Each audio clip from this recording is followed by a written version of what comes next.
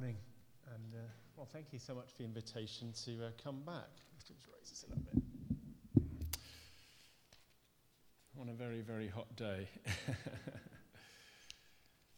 At Yardley Baptist Church, where I would otherwise be this morning, we've actually got today a potential minister is preaching. It's quite early days, and you above all know what it's like. The uncertainties of the journey of looking for a minister, I realise that. But just to say that I'm praying for both churches, praying for Alton and for Yardley, that God leads the right ministry to you at the right moment.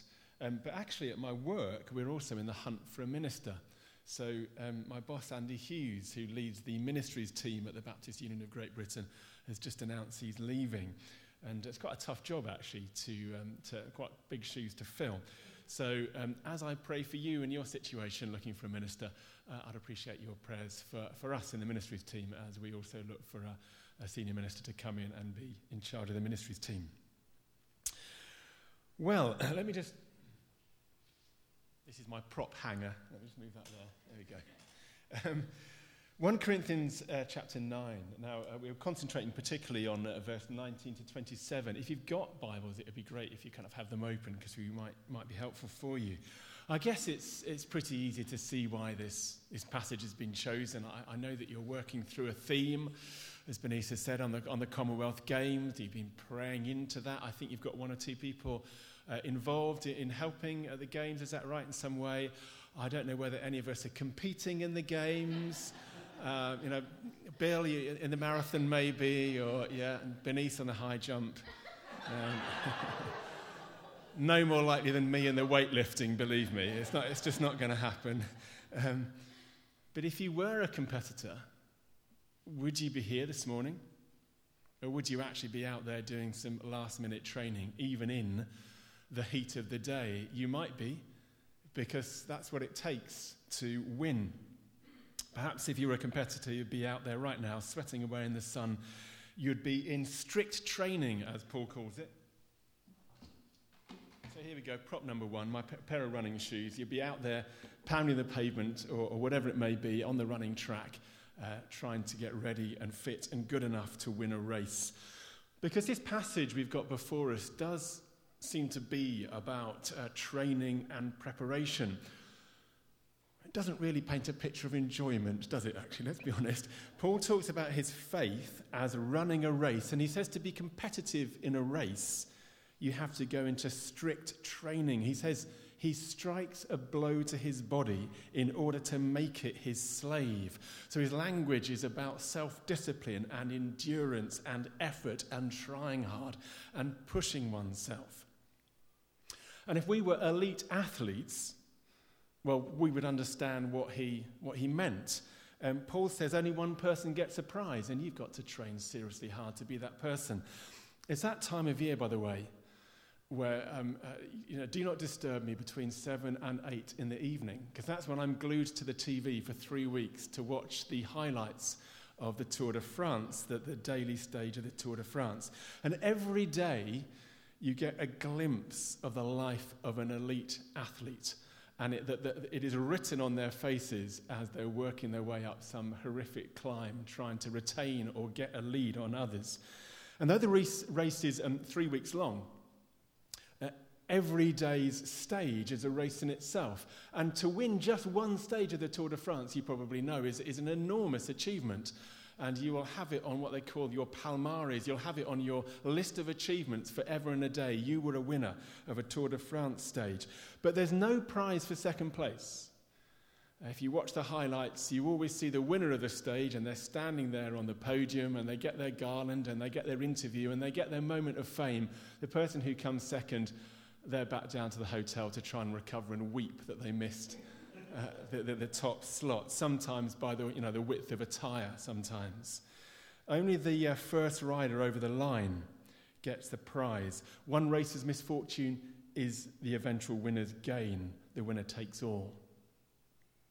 And to be in with a chance of a prize, clearly the training is ridiculous. Doesn't matter whether it's a Tour de France or whether it's the Commonwealth Games. I mean, what you have to do to be Tour de France ready in July, You've got to start preparing soon after Christmas, if not before. You've got to ride distance until you can ride no more. You've got to do interval training for the sprints until you're sick. You've got to sleep in a hypoxic chamber, which is where the oxygen level is reduced so that your body is acclimatized for the altitude of the high mountains. And that's to say nothing of the crashes and the injuries that come with the territory. Training to win the race, it's really not for the faint-hearted. And neither, suggests Paul, is training for faith. Run, he says, in such a way as to win the prize. So what props have we got here? Well, first of all, there's a cycling journey. There's my Tour de France illustration. And here's this is actually Ali's. Let's just put that on. This is one of Ali's running medals. So, if you want to compete, you've got to go into strict training, run as if you're going to win the prize. And Paul actually says, in fact, it's worse for us than it is for an elite athlete. And their prize is temporary. It will not last. In fact, what Ali mostly has, she has a whole kind of cabinet full of these wretched glass trophies. I think we've already broken one. The prize will not last. And of course, when Paul is writing, the prize for a race would have been a laurel wreath, which within a week or two has dried out and withered. It does not last. But Paul says the prize we are in training for lasts forever. It's eternal. So I don't know about you, but in this sweltering July day, when I read 1 Corinthians 9, I'm already beginning to feel the heat. Self-discipline, endurance, pushing oneself, beating your body to make it your slave. I wonder what you feel about those verses. I wonder whether he ever relaxed. Paul does come across as pretty driven, doesn't he? What did he do to relax? A round of golf? Bit of baking because he enjoyed it? Afternoon with a good book? I don't know. Paul seems to be very focused. He says he doesn't run aimlessly. He doesn't set out for a little jog. He doesn't shadow box.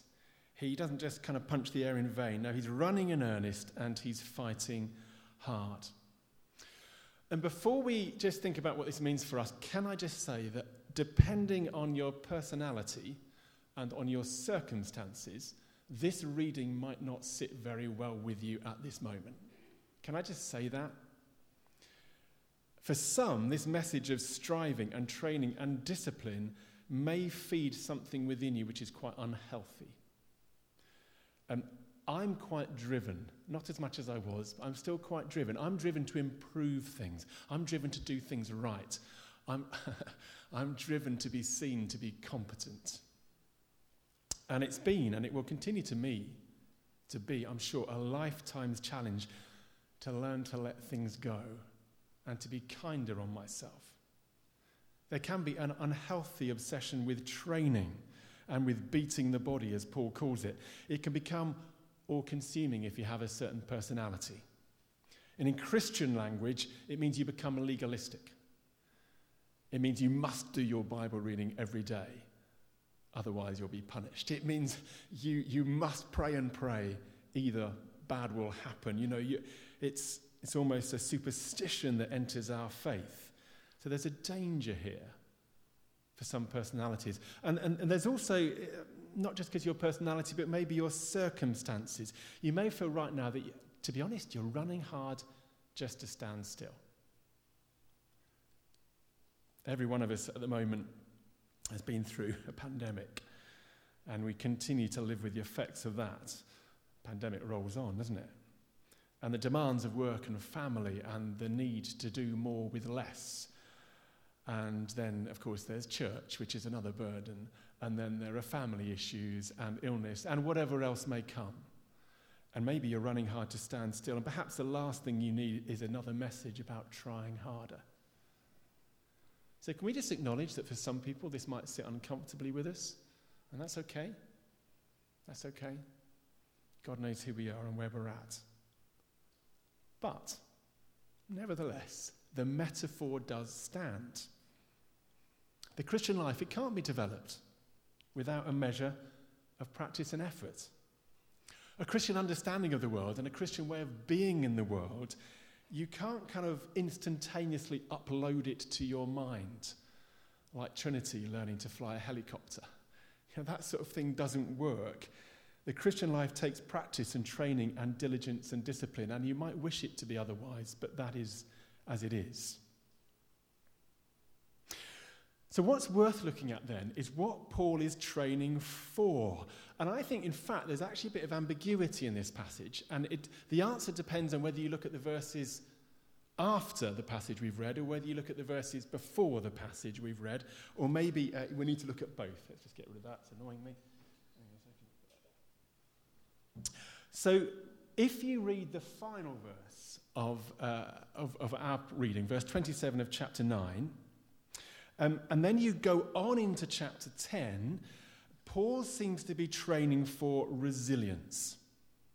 He's training so that he never has to abandon the race. He's training in order to reach the end goal. Now, I don't want to go too deep into this because I think this is a topic for next week, for when John is preaching about finishing well. But if you read on into chapter 10, it becomes clear that whilst Paul is focusing on his calling in his everyday life, he always has one eye on the finishing line. And he gives a warning to his readers when in chapter 10 he refers to the Israelites escaping Egypt. That's what he goes on to in chapter 10. And he says, look, they all saw the pillar of cloud that went before them. They all passed through the Red Sea that opened in front of them. They all ate of the miraculous manna that landed around them, and they all drank from the rock, from the water that gushed from the rock to refresh them. And yet they still rebelled, and they still displeased God, and they did not see the promised land. Paul in chapter 10 says their bodies lie scattered in the wilderness. In other words, they never made it. Whereas Paul, well, in verse 27, he says that he wants to preach the gospel and then not be disqualified. So yeah, no doubt he wanted to see the miracles like the Israelites saw the miracles. No doubt he wants to lead his people through the waters, I guess through the waters of baptism in his case. But when he's done all that, he wants not to fall at the last. That is why he's training hard. He trains hard to finish well. And in chapter 10, verse 12, he makes it clear. He says, if you think you're standing firm, be careful that you don't fall. And the point worth noting here, again, particularly for all those of you who are working hard to put on activities at Alton Baptist Church and whatever else it may be, it's worth noting that finishing the race well does not come through service. It's not Paul's amazing preaching or his planting of many churches or his constant missionary journeys. That does not get him over the finish line. I think it's diligence in the small things. It's diligence to stay pure. It's diligence to avoid idolatry, whatever that looks like in our modern day. It's diligence to avoid immorality. It's plain old temptation. It's plain old drifting away that causes us the problem now. So I wonder for you, what does diligence in the simple things look like? What are the habits that fuel your Christian walk for the long haul? Well, maybe your Christian race, maybe it's a run. Or what are the steps you take to avoid temptation? Never mind what you do for the church. Forget all that for the moment. Never mind what you do to evangelize your neighbors and your friends. Never mind all that for the moment. How do you exercise spiritual self-care? So my job is to encourage Baptist ministers to practice continuing ministerial development, or CMD. And the strapline is CMD, sustaining ministerial well-being and capability. So yes, it's about capability. Of course we want ministers to do a good job, but it's also about well-being. It is also about encouraging ministers to exercise that self-care and to look after, first and foremost, that walk with God, however extraordinary or ordinary their ministry might be. So, sorry to make you do this, but I just want you to take a couple of minutes with a person or people just next to you or around you and just share together, what are the habits that fuel you for the long haul in your Christian life? And if you haven't got any, then you might want to be honest about that. And if it's a bit awkward to talk about this stuff, well, hey, there we go. Being honest about ourselves always is. What are the good habits and the pitfalls? What enables us to walk well and to keep going? The simple things, not the grand projects, the daily things, the simple things. Just have a chat with each other.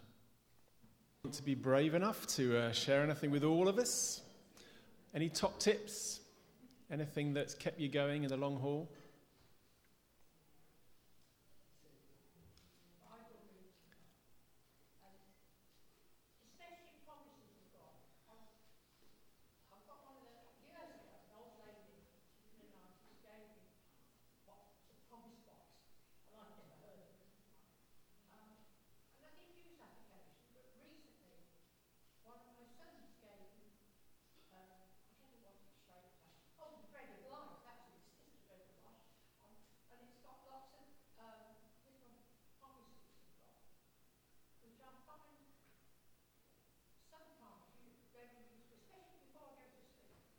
Okay, thank you, Aaron. So Bible reading, and particularly the promises of God, leaning on the promises of God. Thank you. Anyone else? Being thankful. Being thankful, yes. Retaining a habit of gratitude. Yes. Don't we turn to moaning quickly? Yeah, thank you, Rob. Yes. Ongoing prayer in whatever way works for you. Yeah, thank you. There's so many different ways of praying. Yeah, you need to know what is a helpful habit for you. One or two more?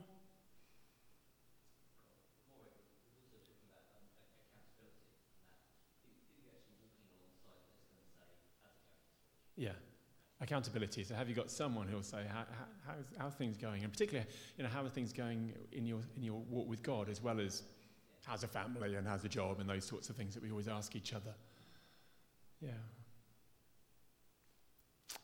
Okay, I just wonder, maybe this is the sort of sermon that can burden people with guilt. Okay, work hard, self-discipline, Just think of, take away today or think later on today, just one thing. Don't try and reinvent your life. Is there just one thing that you need to get back to? Maybe a habit that was helpful that you could perhaps pick up again? One thing you might want to try that you've not tried before? One thing that might enable you just to keep going in the long haul? Nothing grand. One thing. So there you go. That's the first reason Paul trains hard. It's to finish the race, regardless of what his ministry is. And I think that's the most important thing, that we just pay attention to our relationship with Jesus in the everyday. But if we look at the verses before the passage, I think we get a slightly different answer, and I just want to look at those now. The rest of chapter 9, the early part of chapter 9, which we didn't read, what we discover here is not that Paul is training hard just to finish well in the future, but of course he's training hard for his ministry in the present. That is also, of course, important. You see, I said that in verse 27, the last verse we read at the end of the chapter, where he talks about making his body a slave. It's very graphic language. And again, it's very familiar language. I'm sure if you're an elite athlete, you are really trying to rule your body, aren't you? And it's kind of mind over matter. But the slavery language in verse 27 actually picks up what he's already said in verse 19. In verse 19, he says, "Though I am free and belong to no person, I make myself a slave to everyone to win as many as possible." So I think we have some interesting mixed metaphors here. Paul says he wants to win the race and win the prize, and so he trains, but he also talks about winning other people. So we see that ultimately his prize is not his own glorification and fame and, look at me, fantastic, I'm on the podium, but it's actually the salvation of others. Winning for him is that others win their salvation. So his race is not focused just on his own grandeur, but it's a race to serve others well. And for this purpose, he trains hard to gain an audience. So, 2 hats. Hope they'll stay on here. One, this is my running hat. If it's hot, day like this or whatever, maybe not. But it's good to keep the sun out the eyes and Needless to say, my cycling helmet. 2 hats, okay? 2 different sports, 2 different disciplines. Paul says to the Jews, he becomes like a Jew, and to the Gentiles, he becomes like a Gentile. To the weak, he becomes weak. He becomes all things to all people in order to save as many people as possible.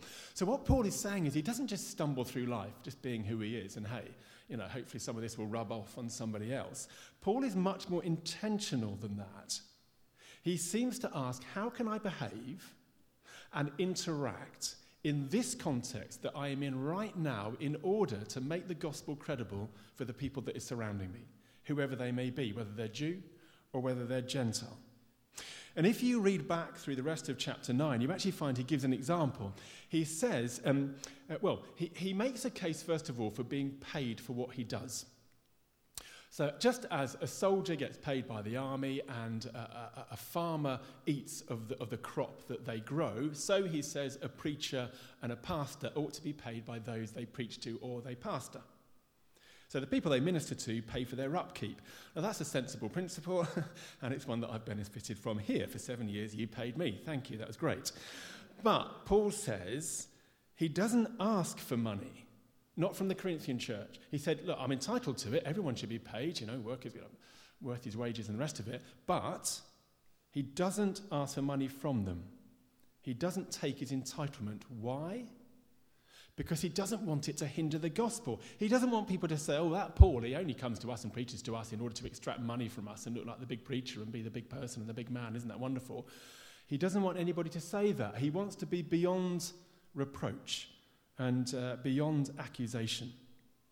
So he sacrifices his rights for the sake of the gospel. That is the self-discipline and the training, I think, that he is talking about when he talks about running the race and training hard.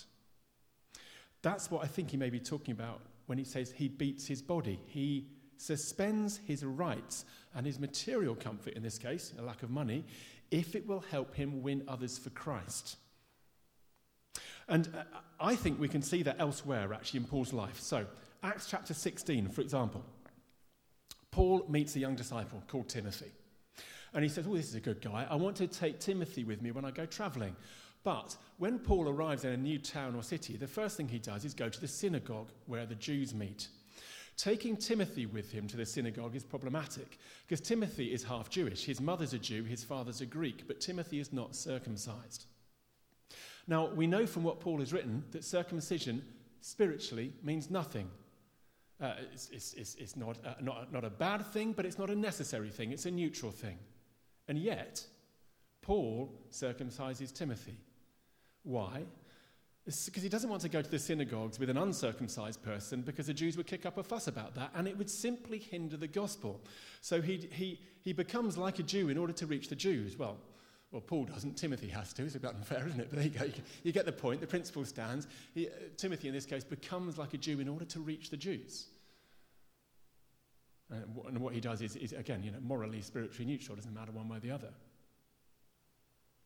To become like the law, but to those under the law, I become like one under the law. But then he says, to those not having the law, I become like one not having the law. Now, that doesn't mean to say he goes off, carousing and blaspheming all over the place. What it means is he tries to adopt the attitude and the habits that are most helpful for the sake of the audience he's trying to reach. So if you go from chapter 16 in Acts to chapter 17, you get another little example. Paul goes to Athens.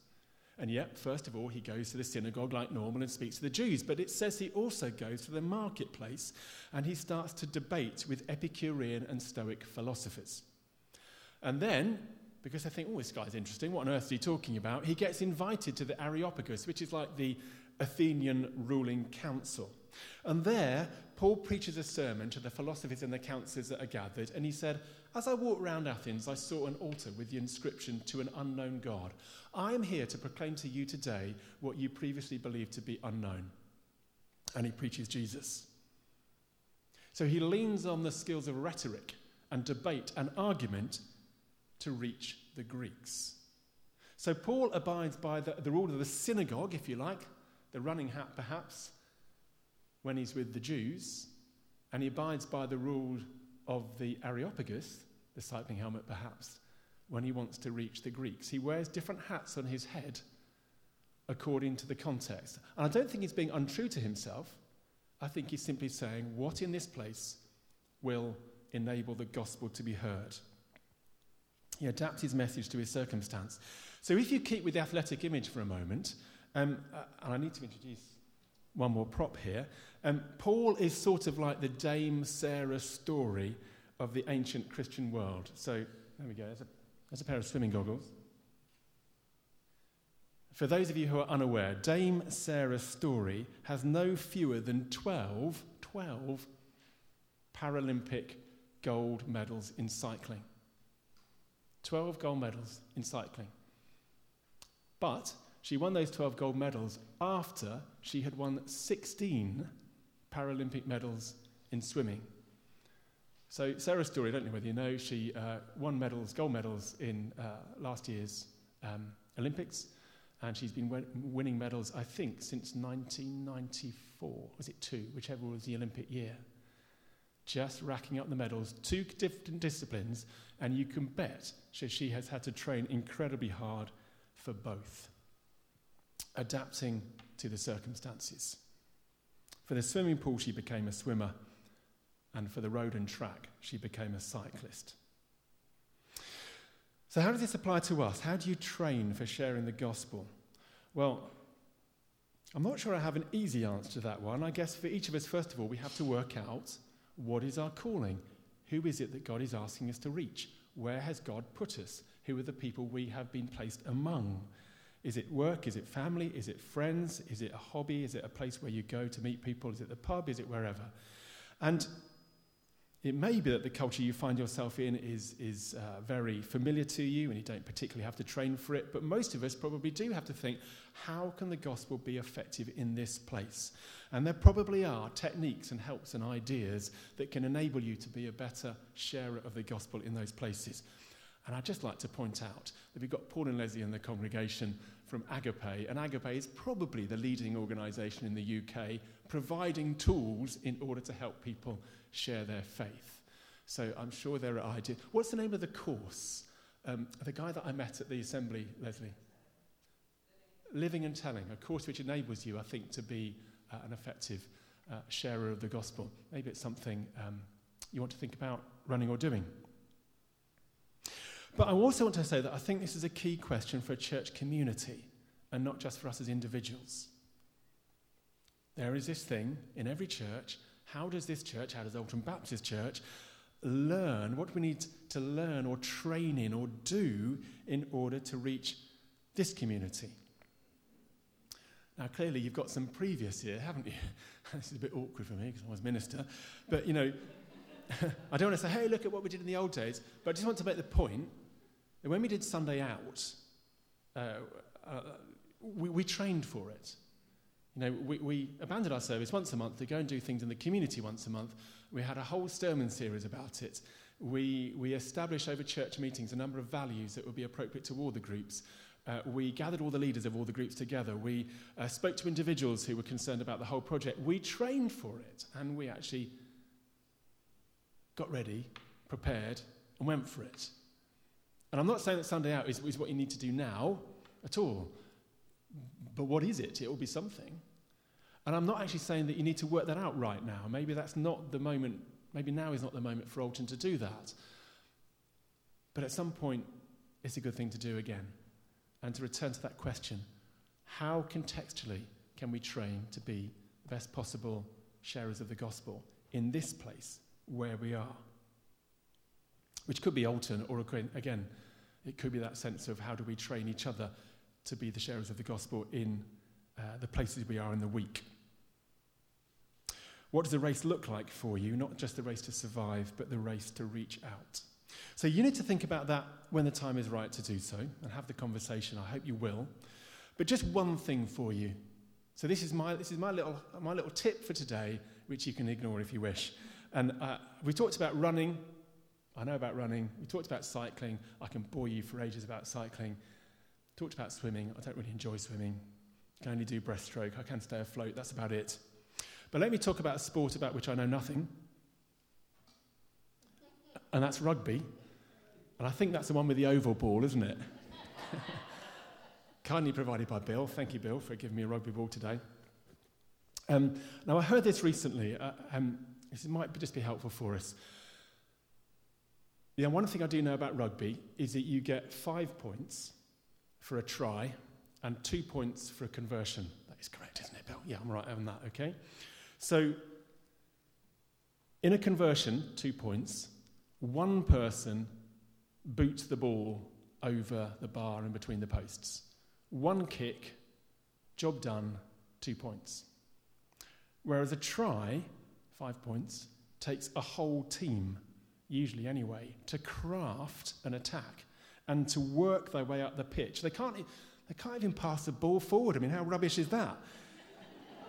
Everyone has to play their part, whether it's in the line of the scrum or the defence or wherever it is on the pitch. Progress is hard won, and it comes only when a team has worked together in training. And I can't help but wonder, when we are preaching Jesus today, whether we need to look more for the try than for the conversion. And there's some work to do here about the language. It's interesting using the word conversion here, isn't it? Because yes, it is still the case that some people do have a sudden moment of realization. They hear a sermon, they have an incredible experience, they have a conversation with someone, and it all changes, the lights go on, and they become a Christian. But I want to suggest that is these days quite rare. And in actual fact, most people are passed from person to person up the pitch until it's touched down over the line. And that team is you. And they are loved up the pitch, gradually. Passed from person to person, everyone counts, everyone's in the team, so that there is consistent love and welcome and inclusion and delight in that person when they encounter every single person in this church. So I just wonder whether rugby is a good illustration of how we need to do evangelism today. It requires us all to be trained.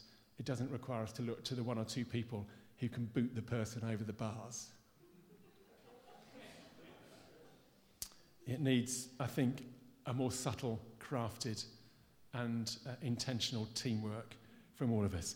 So I'll leave that with you, maybe useful, maybe not. May OBC, through its welcome and patient inclusion of others, try hard for the try. Not sure that's a good way to end, but we'll end there.